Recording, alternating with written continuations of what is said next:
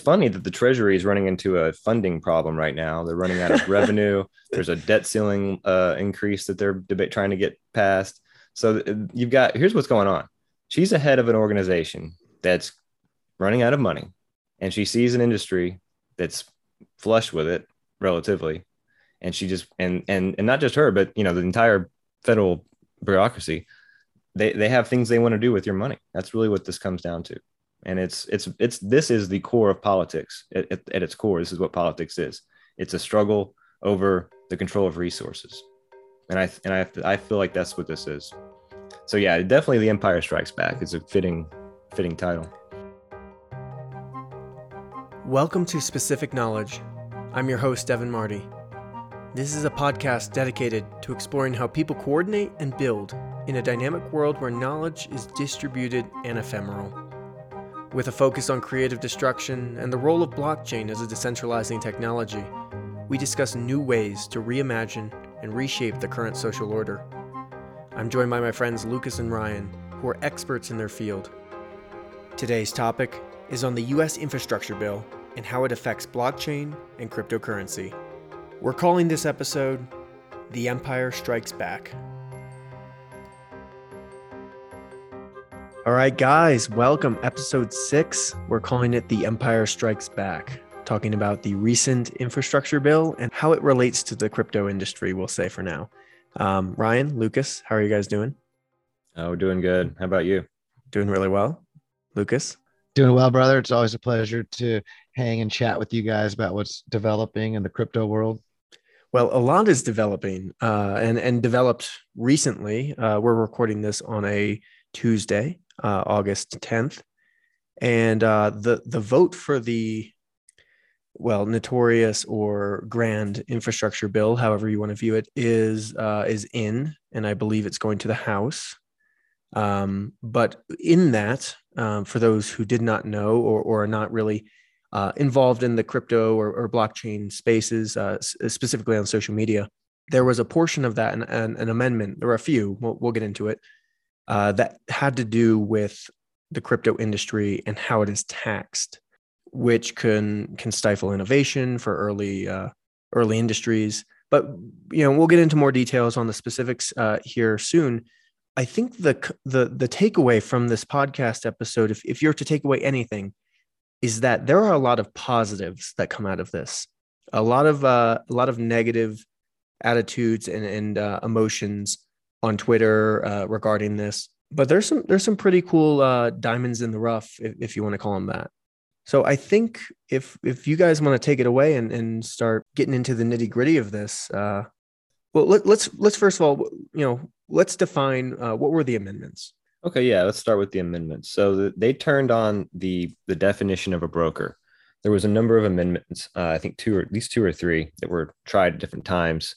And the idea was to limit what that definition included, because as it's written in the original bill, it was very vague and it seemed to cover everybody from wallet makers to nodes and validators and miners on proof of work chains, pretty much in a very expansive definition, even include protocol developers, hardware, software developers. So it was a very expansive read, and a more narrow read would be an entity that is in charge of brokering exchanges from one asset to another, right? Whereas this expansive read seemed to include wallet makers and validators and all kinds of, just a very very wide range of people would be included under this metric, and would have to then report all of this financial information about their users.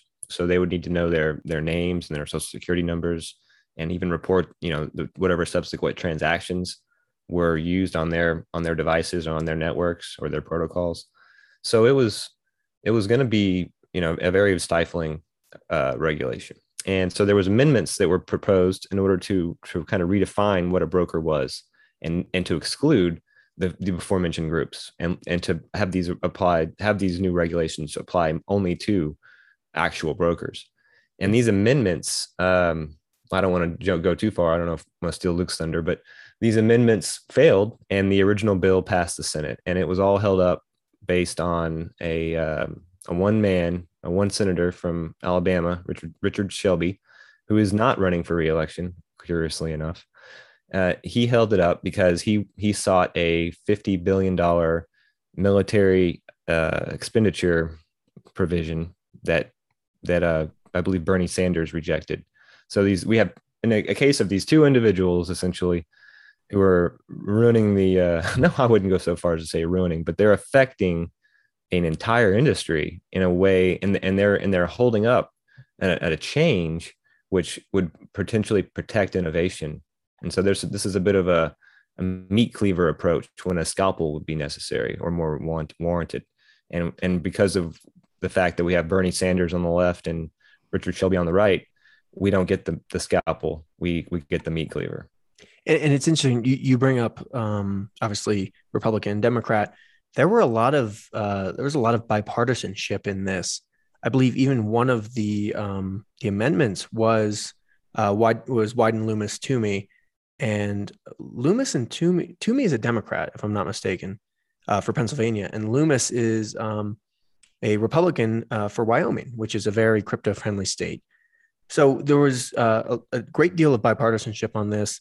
I know Ted Cruz went to went to bat for crypto, and so very interesting that the issue at hand is not necessarily a political one.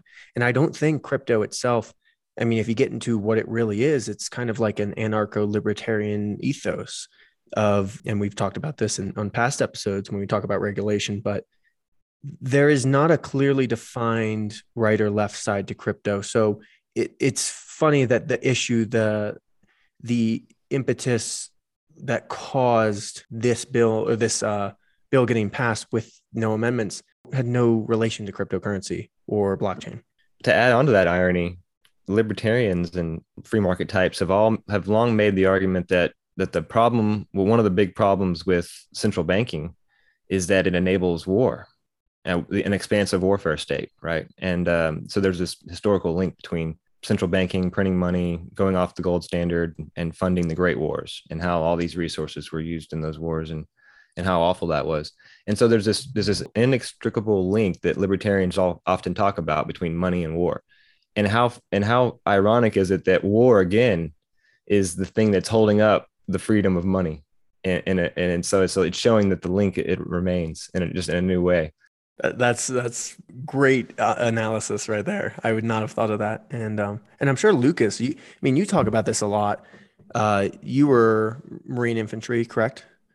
Yes. And I mean, I know you're not going to assert blame to anyone, but I'm sure if the US dollar, if we all use Bitcoin instead, would we have been, in some of these wars? Like if the government needed to tax people for their Bitcoin, well, I really don't hate them that much to give up my Bitcoin to go to war with them. Like, do you think that's a critique of fiat money?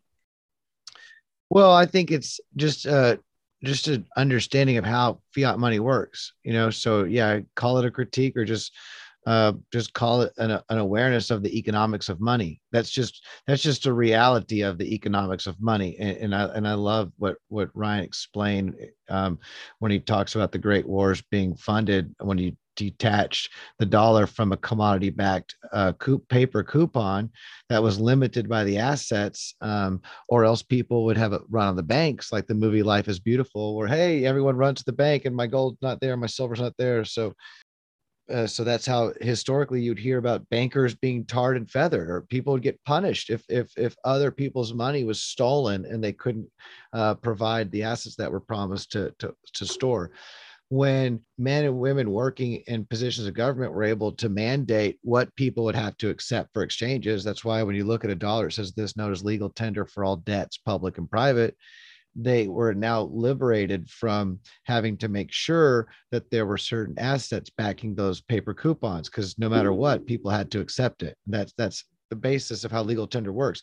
That's also why, if you follow the history of money in the United States, which I think is the great experiment in detaching from, actually, the United States is the great experiment in detaching from a commodity backed money into a fiat money, because it was able to be propped up as a world reserve currency post wars, that were other nations were forced to use it in order to purchase oil on the globe, on the world market. So what, right? I mean, it's just a matter of fact, you're not going to have the resources allocated, the quote money to purchase the labor, to purchase the steel, to build the ships, to build the nuclear subs. It would not physically be there. The resources would not be there if you weren't able to just make up the money and then tax people for it later and say, hey, you're on the hook for this debt.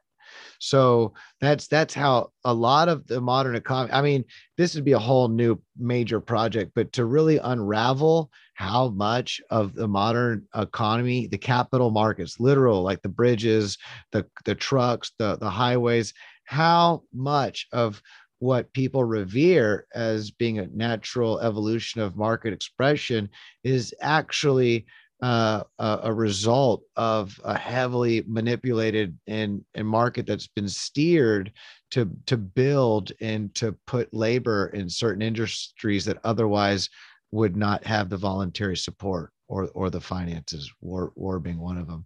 Yeah, I definitely agree with that. And yeah, when I was in Iraq, I saw money blowing on the ground before I had any idea of what the concept of money and these things. But I saw money that was worthless blowing across the desert floor, and people, children were running up to us to just trade it to us by the handful for a bottle of water or for a pack of cigarettes, just because it was stupid for the troops to take back home to say, hey, look, I got a picture of Saddam's face on a piece of money. But can you imagine living in a place where you had balance, you had books to balance, you owed money for, oh, my cousin borrowed something, there were roads, there were buildings, electricity. I mean, it was a modern economy in all sense of the term. And then all of a sudden the trucking industry, everything stops because the money that people were forced to use because it was a legal tender has now politically, because of a war situation, been made worthless. Fast forward to Ryan and I studying economics and learning about value and money. And I recognize, well, although it seems like it's, the strength of the US dollar in many ways is a paper tiger, because a lot of it really hinges upon international agreements and G20 summits and people agreeing to accept its value and to use it for purchases on the world stage. But it can easily be changed where another currency or new currencies are moved to and accepted by nations and it's no longer supported. And just through that, you could see a major depression to the American economy. But the point is, the fragility of the U.S. dollar a long time ago got me interested in more sustainable systems, kind of moved me towards permaculture and other ways that people kind of sustain themselves and create a stronger foundation for local support. And then fast forward when Ryan and I had the time to start getting into blockchain technology circa 2017 and put it all together, it was just beautiful. I mean, I'm very grateful. I really love the time we could talk about this, Devin, because, I think many people don't recognize how special of an opportunity this is for humanity. I mean, for people, for not just to think we're studying money and legal tender and, well, there's nothing you can do about it because that's how it is. And then we happen to be alive at a time when this technology is emerging that wasn't a political decree. It was actually, in some ways, the spontaneous order that we have been talking about through the evolution of, or how knowledge, permeates it and ripples throughout society and its different forms, specific knowledge, tacit knowledge, and seeing how Bitcoin cryptocurrency is this evolution from this bottom up approach of people learning how to play this new fire, people learning this new way of communicating. And for a lot of us that have been here, we're learning a new language, validators, nodes. Did anybody know what a validator node was 10 years ago? No, right? Or 15 years ago. So when we're talking about validators and nodes and stakers, as you and I, we can sit here and talk about the difference between staking on Wise Token, a DeFi platform with no intermediaries, a truly like a trustless banking system on smart contracts, and staking on Ethereum 2.0, where unless you have 32 ETH, it can get slashed, you can lose a portion, and it's there to secure the network. Well, these nuances are emerging. There are brand new nuances that didn't even exist a few years ago. That's why I think when we talk about this bill, it's so important to really the positives are the fact that this is something that still is taking time to take effect. But I would definitely like to continue pushing um, this time to educate more people into why I think we should push for more time. I don't think that 1.5 years is enough. I mean, I'm glad that they're waiting till 2023 to Oh, enact this don't bury bill. the lead. Don't bury the lead. But no, you're exactly right. Yeah, we can get into that right now. I didn't mean to jump the gun, but to me, it really comes down to how much do people really understand of this new technology Mhm. already to be able to say, okay, well, we not only do we understand it, but we understand it so well, we know what we need to do in order to regulate it or to steer it in the right direction. And I'm thinking to myself, here we are talking on this podcast and we all sitting here know that we don't know nearly as much about blockchain or crypto as many other people in the space. Like we're on the iceberg. I don't know, somewhere maybe in the middle, above or below the middle line. And there are people that are pioneers way ahead and can explain, just sit down and teach us much more. Knowing that, I also can listen to politicians and people in traditional markets and say, okay, you clearly don't know much about how blockchain works and the benefits of decentralized security and open ledger technology. And so that's why I'm, this is just great to be able to be here and to take the next however much time we have to get the news out there to constituents, I guess is the term for those who reach out to the legislators and the senators, and to say, this is about human rights. This is about the freedom of speech. And it's really unethical to close the conversation and to start controlling the conversation from the political sector when this is something that is barely understood. And it's not a national conversation. It's not a language that was started in the United States or in New York or in Washington or in France, or it's a worldwide language. It's a cryptographic language based on math, based on something that all people can come together on transparency and understand. So for that reason, also to think that people can make laws in a country to protect and regulate something that's so much bigger than that, I think is I forgot the term that I'm looking for, but it's futile. I know it's a dance in futility. It's Yeah. presumptuous. Yeah, Yeah. there we go. Very Yeah. presumptuous. That's the Yep. Well, to continue the Star Wars analogy we started, I think everything you just said, that that's the new hope, right? That's we're finally coming to this point, this epic in human history, that we're without borders. We are an intraplanetary people who are. I might give a loan today over a crypto protocol or a smart contract that is to someone from a country my country is at odds with. You know what I mean? It doesn't matter anymore. So that's the new hope. And now, if we're staying in line with the theme of this, what we've already established is the topic and the title of this podcast, which is The Empire Strikes Back. The regulation, and we've had 2 episodes now in a row talking about recent regulations. I feel like this has kind of been building, and maybe we manifested it, in which case we're sorry, but we're now at a point where, yes, the regulation is coming in. But even in The Empire Strikes Back, you get some sweet stuff. The Battle of Hoth is great. So what are the pros that come out of this?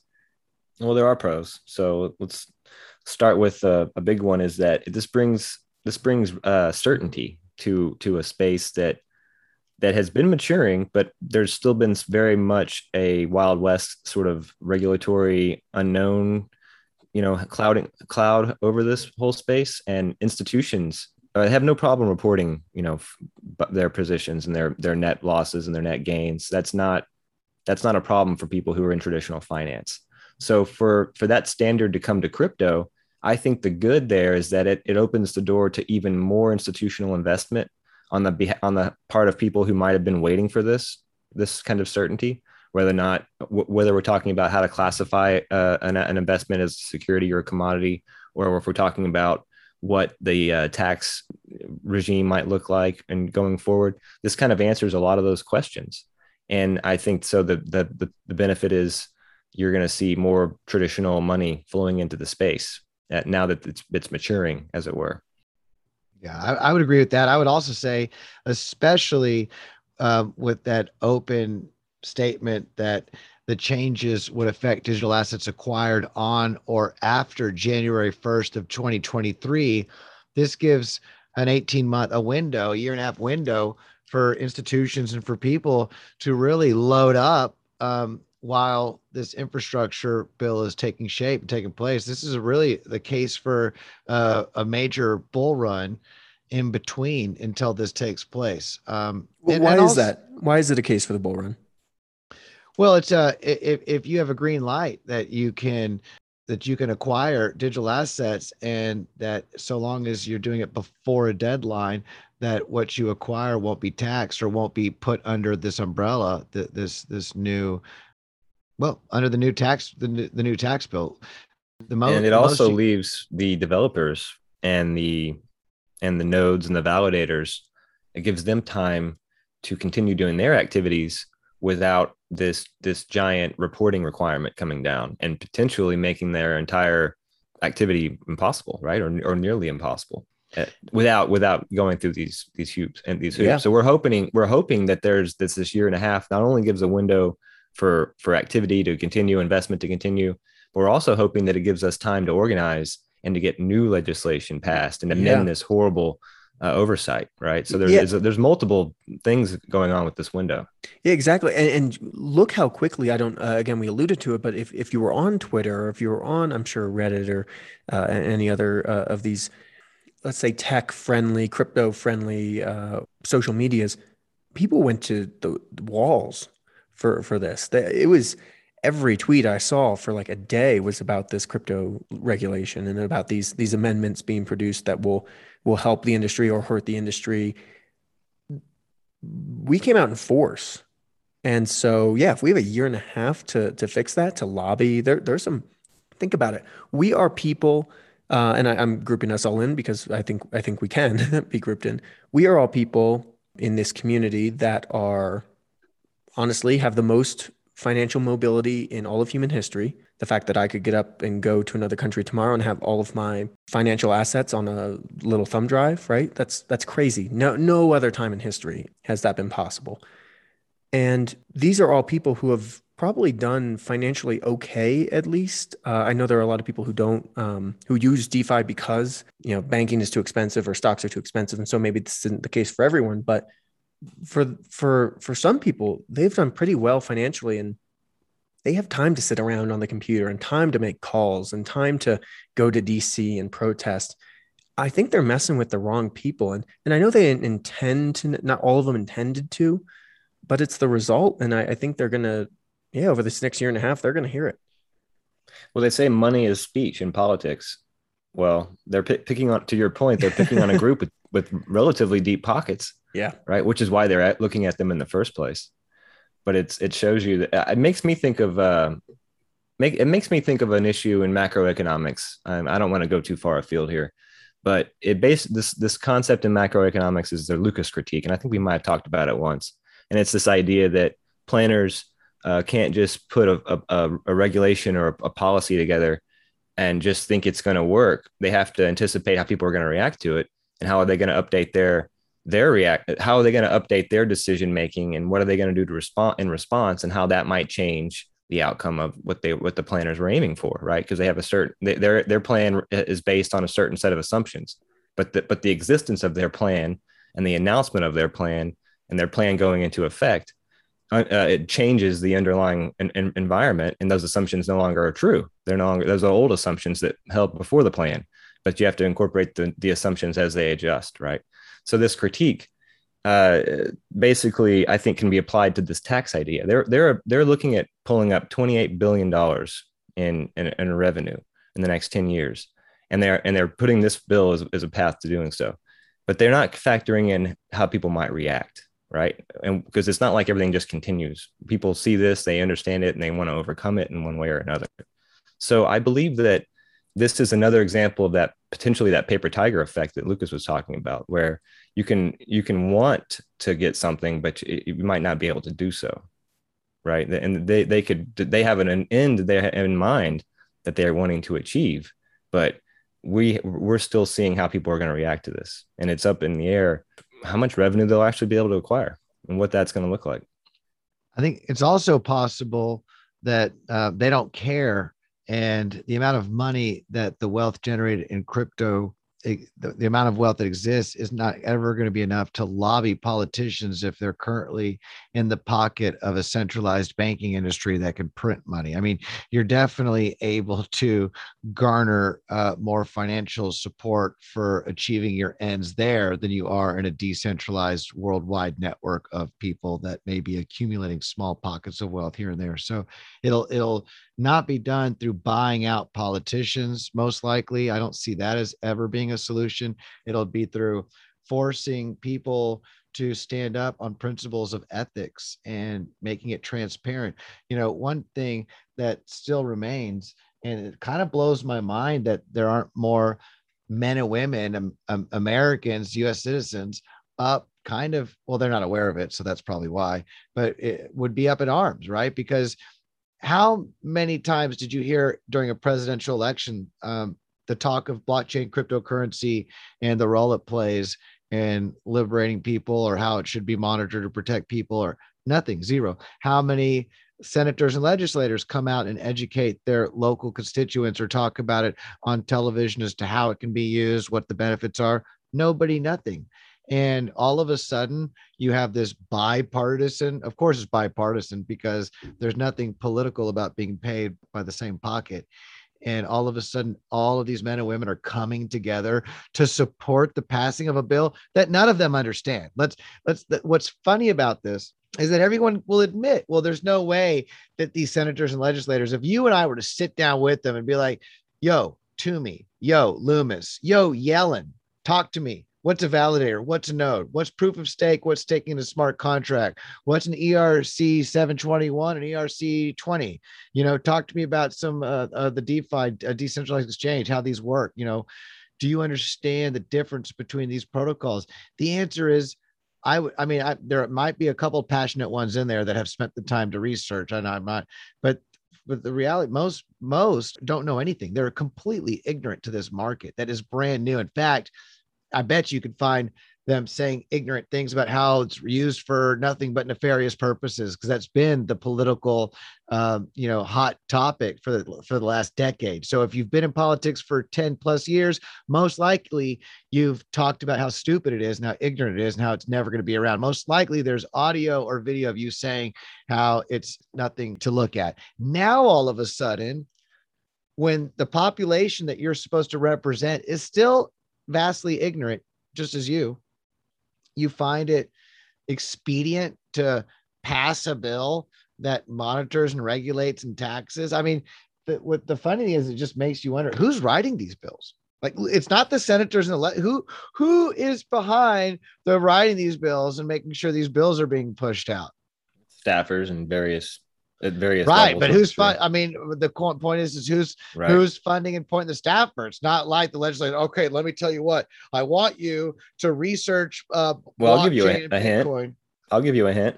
Well, I think I don't need it. I mean, if it rhymes with U.S. Federal Reserve, central banks. Well, that's kind of where I was going. Yeah, I was going to say Yellen earned the Treasury Secretary earned $7 million last year giving speeches to banks. Yeah, and she only earned 200,000 from her job. She was privately lobbying as well during this time to preach the, and this is flowery language, but preach the evils of blockchain technology and how it's funding terrorism. It's funny that the Treasury is running into a funding problem right now. They're running out of revenue. There's a debt ceiling increase that they're trying to get passed. So here's what's going on. She's the head of an organization that's running out of money, and she sees an industry that's flush with it relatively, and she just and not just her, but the entire federal bureaucracy, they have things they want to do with your money. That's really what this comes down to. And it's this is the core of politics at its core. This is what politics is. It's a struggle over the control of resources. I feel like that's what this is. So yeah, definitely The Empire Strikes Back is a fitting title. Well, I think that's the perfect way to kind of wrap this up. I think we made our points. The gist is, this isn't all bad. This is regulation will bring in big institutional money who they're fine with paying the taxes. They're going to do it anyways to stay out of jail. And the other thing is we have a year and a half till this is enacted. We have time to, like you guys said, come together, figure something out, and it's probably going to be quite lucrative. Go ahead, Lucas. You have one more thing. Yeah, I was going to say one more thing that you guys will really appreciate. I wrote this down. This also means a year and a half. There are many projects in cryptocurrency right now that are quasi centralized. Mm-hmm. They have governance models that they can help get it off the ground, but they have roadmaps with which they can detach and be completely decentralized, so as there are no actors that could be held accountable, or I guess be under these legislative umbrellas. Many of them are staying moving to decentralized for that purpose. So this gives a year and a half for many of these projects to fulfill their promises of moving to that completely decentralized governance model that no longer can report or can provide that information. You'll actually have protocols that are functioning that don't meet the bill's requirements because there's nobody there that you can talk to get that info. Yeah, maybe. Subpoena the machine, right? Yeah, and maybe we see the return of the Jedi here soon, where we all move to decentralized autonomous organizations and are a part of a that's virtual nation. Yes, yeah. That's the next one. Well, guys, thank you so much. I appreciate your time. Always great chatting with you guys. You constantly blow my mind with what you know, and it's learn something every day. Thank you, Devin. It's always a pleasure. Brother. Thank you, brother. All right, talk soon.